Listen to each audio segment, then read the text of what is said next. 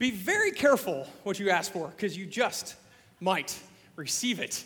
There's been a few times in my life where I've begged God, oh man, wouldn't it be great if I could be a part of this relationship? Or hey man, that job opportunity looks fantastic. God, if you could just deliver, I'm begging, can you listen, just hand it off. That'd be great. That'd be wonderful. But to be honest, with a little bit of hindsight, a little bit of time, I look back and I say, oh, thank you, God, for not allowing me to be a part of that dumpster fire. There's just times in our lives where we look at it and say, oh, okay, I get it, that's cool. It reminds me of a time in God's family's past where they were just so passionate about trying to receive an earthly king. God's family, Israel, was begging God, God, can you please give us an earthly king, man, so that we have somebody that could lead us into battle and win victories for you. And God's like, man, I'm your king. And they're like, oh, that's great. No, I get it. But hey, our neighbors, they've got an earthly king, all these other nations, and it's totally working out well for them. And it really wasn't. And God's like, no, really, you don't want that. You don't want to be under the oppression of man. You want to have me to worship and to rule you. And they're like, no, please, just give us an earthly king. And I can imagine God just finally, okay, here you go. And for years, decades, or hundreds of years, God's family was ruled over by an earthly king. And if you can imagine, there is no good king. There are some good-ish kings. There are some horrible, terrible, ridiculous kings. But basically, Israelites found out that when being ruled under a king, they were going to regret begging and asking for God. So we are going to be taking a look at this morning just a quick picture of how it goes wrong. One of those kings named King Ahab, and I'm telling you, he was a king that was not a good man. And I'm not saying his policies weren't great. What I'm saying is basically if God commanded Ahab to do something, Ahab said, no, I'll go the other direction. Matter of fact, it seemed like Ahab took very much pleasure in saying, oh, these are God's ways? I'm going the exact opposite. This is a guy that loved child sacrifice. Let's just put it bluntly. He was not a godly king. And so God felt the desire to say, listen, because of this bad influence of this earthly king, he invited other nations and other idols and gods and all these quote-unquote deities that are really just nothing to infiltrate God's family. And so now there's idolatry in the camp. And so God says, you know what? I need to do something. And I'm going to do something in a mighty, mighty way. And so he asks his servant, he commands Elijah, here's what I want you to do. We're going to have a God off. We're going to have a contest. I think this is going to be a good time. Let's get everybody on Mount Carmel. Oh, Mount Carmel. Anybody else hope there's an actual mountain of Carmel in heaven? I'm not saying I'll be disappointed, but still. Anyway, so he's like, all right, so we're going to have this God off. How about, Elijah, you go to the Baal worshipers. You go to all these different priests and priestesses and prophets of these idols, and how about you invite them to the top of this mountain, and we're going to give them a chance to let their God shine through. And then I'll have a turn. And so that's what Elijah does. He walks up to the people of Baal and says, hey, this is what God's commanded me to do. Let's do it. And they're like, we're all in. Let's get it done. Let's have this God off. So they find themselves on Mount Carmel, and the worshipers of Baal. Now, Baal was the god of thunder and lightning. Okay? So we are expecting, the people there on Mount Carmel are expecting noise, at least. I don't know, maybe it's a Michael Bay explosion, a big summer movie, whatever it is. But people were expecting something huge. And so they started chanting and singing, and hours kept going, and there was nothing. There was silence. And so I love Elijah. Elijah pokes the bear. He's like, hey, well, maybe your God's taking a nap. Maybe you should go louder. Maybe sing, scream, dance, whatever you do. And they do for hours and hours and hours. And then he pokes the bear again after silence. He's like, hey, maybe your God's on the bathroom. Maybe he's on the toilet, just hanging out. Maybe he doesn't hear you. I love Elijah. This is great. This is a man who is arrogant because he knows what God's going to do. He has been commanded by God, believes that God's going to come through. And so I can see him kind of poking the bear like, hey, what's going on? These people, these Baal worshipers, come to such disarray and frustration because there's nothing but silence, nothing's happening. And so they start filleting their skin off. They start bleeding out. People are starting to die. I mean, it is insane what they're trying to do to get their God to pay attention and react. And Elijah finally says, okay, you had your turn. Now it's my God's turn. And this is where we pick up in 1 Kings 18:30 through 39. Then Elijah said to all the people, come here to me. They came to him. And he repaired the altar of the Lord, which has been torn down. Elijah took 12 stones, one for each of the tribes descended from Jacob, who in the word of the Lord had come, saying, your name shall be Israel. With the stones, he built an altar in the name of the Lord. He dug a trench around it enough to hold 2 seahs of seed. He arranged the wood, cut the bull into pieces, and laid it on the wood. Then he said to him, fill 4 jars with water. Pour it on the offering and on the wood. Do it again, he said. And they did it again. Do it a 3rd time, he ordered. And they did it a 3rd time. The water ran down around the altar and even filled the trench. I love this. Guys, backyard barbecues, wonderful time. You gather friends. There's going to be barbecue, the smells, the taste. It's going to be fantastic. Anybody who have been to a backyard barbecue where somebody sets up the fire, gets whatever protein you like, sticks it on the fire, and is like, all right, let's just start dousing it with water, right? Those are the neighbors you don't hang out with anymore. Those are the people you say, not for me, maybe somebody else, right? But he is so confident. He is so confident because God has commanded Elijah.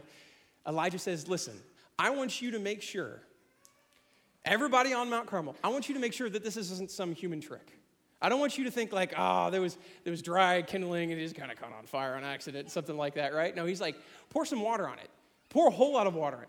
Pour so much water on it, it's ridiculous. He was setting the stage for God to move and act and change lives. And here's where we continue reading, 36. At the time of the sacrifice, Elijah stepped forward and prayed, Lord, the God of Abraham, Isaac, and Israel, let it be known today that you are God in Israel, and I am your servant and have done all the things that you at your command. Answer me, Lord, answer me, so that these people that would know that you, Lord, are God, and that you are turning their hearts back again. Then the fire of the Lord, fell and burned up the sacrifice, the wood, the stones, the soil, and also licked up the water in the trench. When all the people saw this, they fell prostrate and cried, the Lord is God. The Lord is God. I love how Elijah in his prayer, again, takes no credit and says, this isn't a magic trick. This isn't me. This is me just being obedient to the Father. There is one God, one true God. And that's what we're talking about this morning. Tim said that we're going through this hills we die on. The idea that there are principles in our faith that we have concrete feet, that we're not moving around.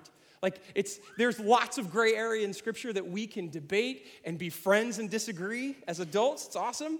But there are some things that you and I would look at and say, you know what?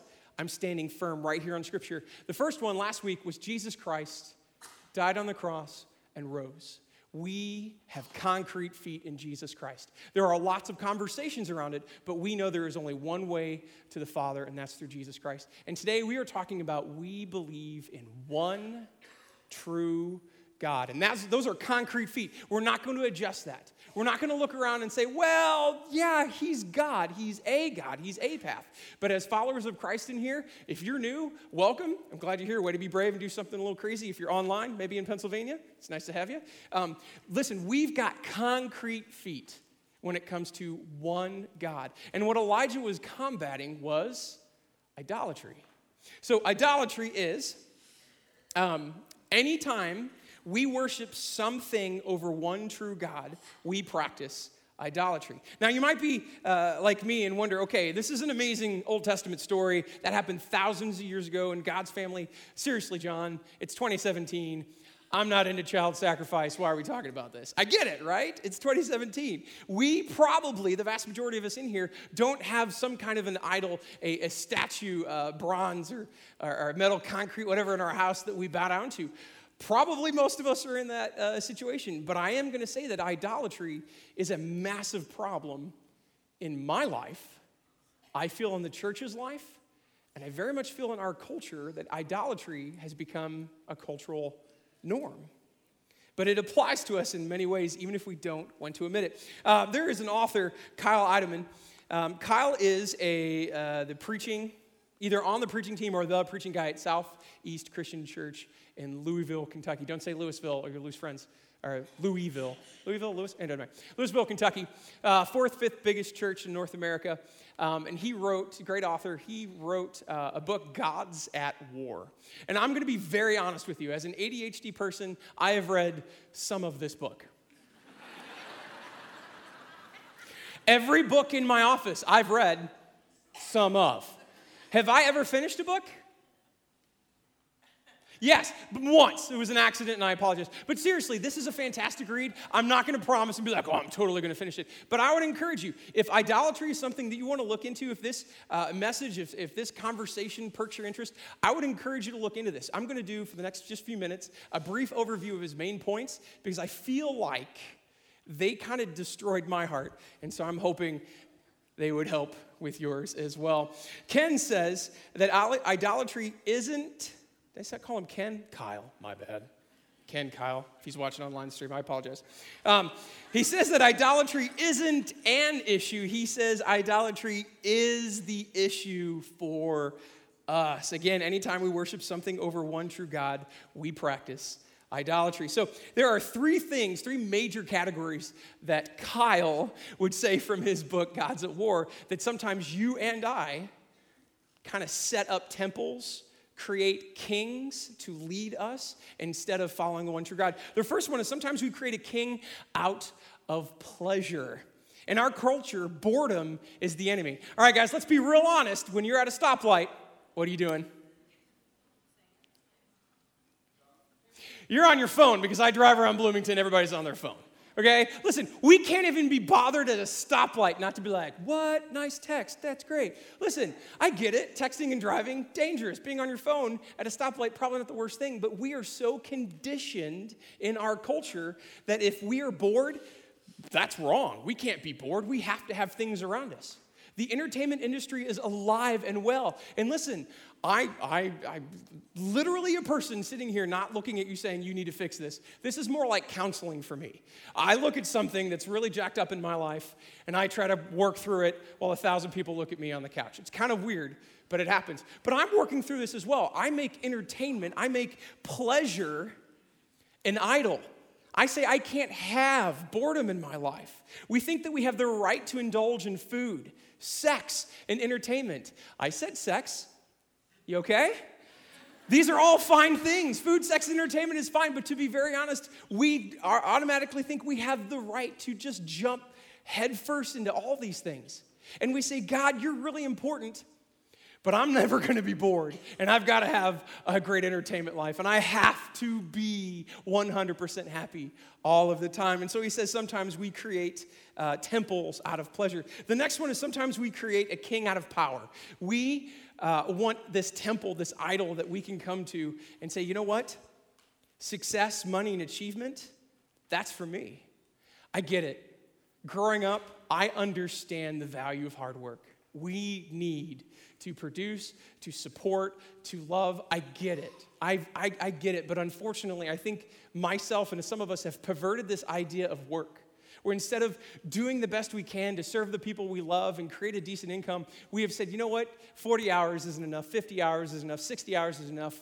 2 cars, 3 cars, 5 boats, whatever it is. We've looked at money, success, and achievement as an illusion of freedom. In American culture, if we have more, we can do more. We can get away from the people we don't like. We can take vacations with the people we do like. We can retire earlier. So we say, God, you're important, but just not in charge of my bank. You're not in charge of my future financially. So he says that sometimes we create altars out of power. And the last one really kind of damages my heart because this one is near and dear to me. We create a king out of love. We create a temple out of love. Love can be described as the ultimate narcotic.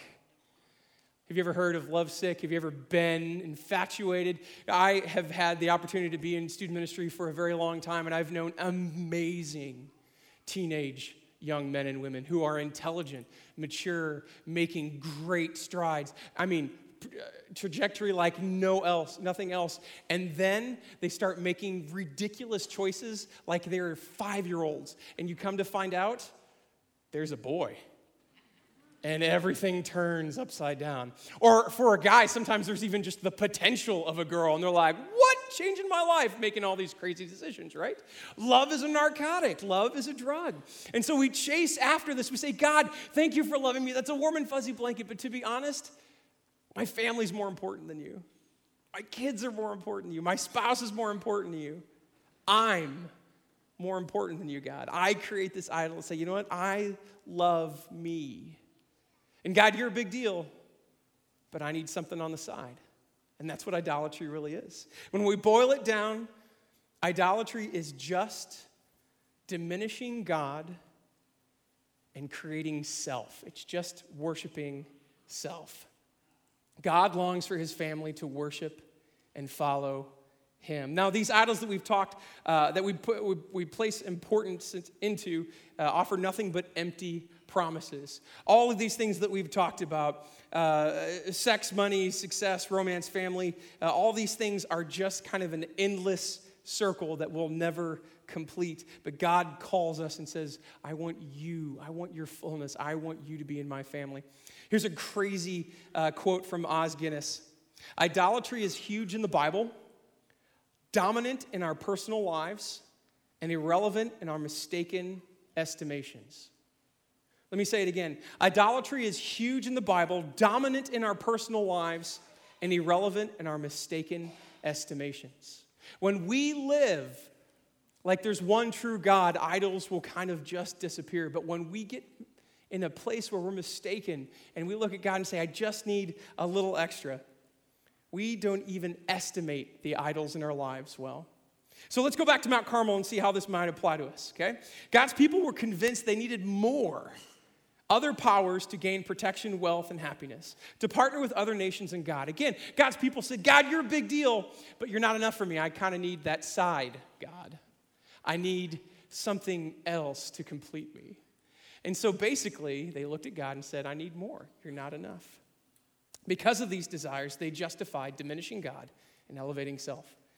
We can take a few things away from the account on Elijah, the account of Elijah on Mount Carmel. There's one that brings a lot of happiness, and there's one that scares me. The first one is happiness. God is willing to chase after his kids, even his kids that make poor choices.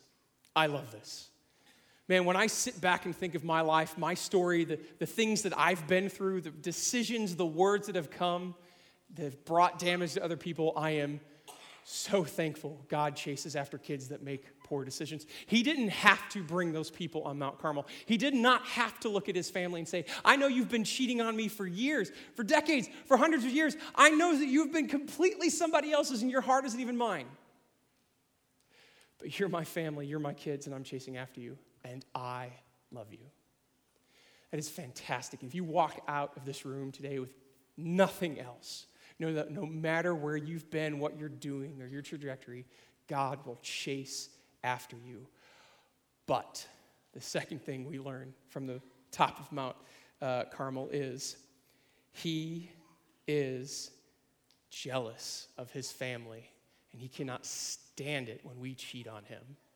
We need to be very careful. We need to be very honest with our lives and say, listen, how do we say God is a big deal, but I need more? How do we elevate passions and loves and romance and all these things, food for crying out loud? How do we say, listen, that's important too, and to be honest, God, you're a Sunday morning great thing, and it's Wednesday, and I need to do what I need to do. Now, Exodus 20, verse 3, we're going to walk through the first 2 of the 10 commandments. I love this. As you can tell that God is trying to speak to males here. He just boils it down into just 10 things. Like, it's the same amount of fingers you have on your hand. So guys, it's like real easy for us, right? So the first one is like, if you had to boil down this whole life, he says you should have no other gods before me. That our relationship with God is so important. Anything else is secondary. Anything else. Passions, what we think is right and wrong, family, money. He says you will have no other gods before me. The relationship you have with me is number 1. Worship was designed for him, not for the things we tend to create to worship. Now, I forget who said this, but I'm going to steal it from him. This is basically called secular idolatry. Secular idolatry is when we set something up other than God as our focus in life. These could be good things, these could be bad things, but basically what we're saying is the deity, the one God that we love and cherish, we say, that's fine, you're over here on Sunday, and I'll take care of this. So we find meaning in wealth, security, fame, lust, family, achievements. Again, all these things can be very positive, but what we say is, God, I need something else. Now, some of these things might even be passion projects that you and I would look at and say, those are honorable. But we elevate above God. Environmentalism, the political process, human rights. These are all fantastic things to get behind, fantastic things to champion. But I've seen so many of my friends get so involved in whatever particular passion that is positive, they literally leave God right behind them and say, you know what? Yeah, if he doesn't agree with me on this one, I'm forging ahead. The second commandment is Exodus 20, verse 4.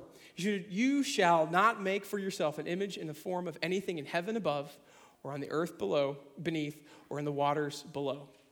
So basically, one God, and don't twist God's likeness around what you hope for. Now, some of you might remember a story about a golden calf. So Moses is on Mount Sinai, and the rest of the Israelites just kind of came out of Egypt, and I can't imagine what they've seen.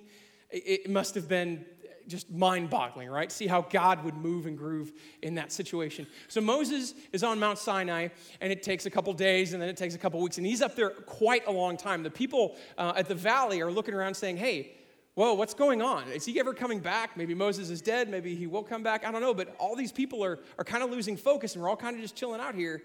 I think we have a great idea. Let's create something that we can remember God for.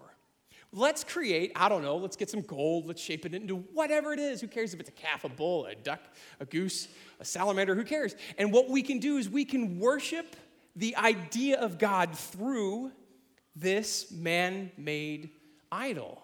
This would be referred to as sacred idolatry. Taking something like doctrine, doctrine or religious traditions that look like worshiping God, but again, kind of twisting them with our own pleasure, with our own, desires for it, okay? So, is gold bad? No. Are calves bad? No. But what God is saying is don't even bother, because you will end worshiping the Father and start worshiping the creation.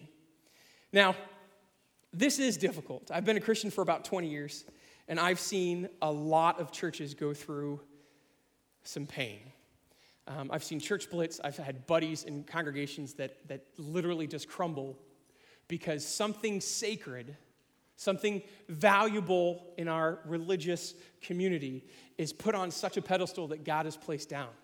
Organs, color of carpet, worship style, American flags on or off stage, a cappella or instrumental. I have seen people take their passion and say, God is big, but if you play the guitar, I'm never going to speak to you again.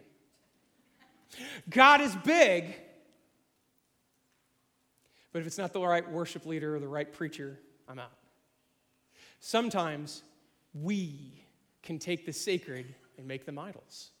We can take this amazing community that we're all trying to love Jesus and love others and say, nah, if you don't adhere to what I believe, what I prefer, the gray areas, we're just not even going to hang out anymore. So we got to be careful of that. I feel like the secular idolatry and sacred idolatry is a common thing in our culture. It is in my life sometimes. Now, Scripture tells us that no one is above the temptation to sin. We're all in this boat. So what do we do? If there is one true God, but we struggle with creating these idols, creating these side gods, what do we do about it? Wherever we find ourselves in the spectrum of big-time idolatry or just kind of dipping our toes, we need to understand, first and foremost, God cannot stand it. So wherever you are in justification, it's not that big of a deal, it's totally fine. If it is an idol, if it takes up time, if it takes up the priority of God, God cannot stand that. So you and I need to be very careful and say, well, I'm not killing kids for another God. That's cool, so I guess I'm in, right? God cannot stand idolatry. He is a jealous God and wants our lives completely. So, this is not going to be a time where we stand up and circle up and share our idols. This is not a confession time publicly, because, boy, that would be strange and you'll never come back. But here's what I would like you to do. Here's what I challenge as a church, both somebody in the pew and somebody on the stage. It is time to stop and take a hard look at the dark corners of our lives and say, what idols are we okay with in our lives? What idols, what things have we created to say, you know what? That travel ball is so important to my kid, and we don't need to go to church for 6 months, it's cool. What idol, what bank account, what retirement plan, what relationship, what dirty secret that we have bouncing around in our hearts right now that we say, yeah, that's me, I know mine. So as we walk into a time of communion, we're going to give you a moment just to look inward, to sweep those dark corners that we all have and say, hey, it's time to cooperate with God. Confess to God what our idols are and beg for forgiveness. Because as we celebrate communion, we celebrate Jesus Christ. We celebrate a Christ that did not wait for us to be perfect to die on the cross. He did not wait for us to get it together to call us sons and daughters.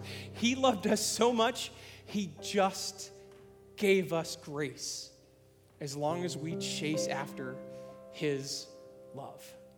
So that's my encouragement today. As we walk out of here, sweep those dark corners and say, you know what in my life, what television show, what is it that I need to give up and say, God, I need you on the throne of my life instead of these man-made altars.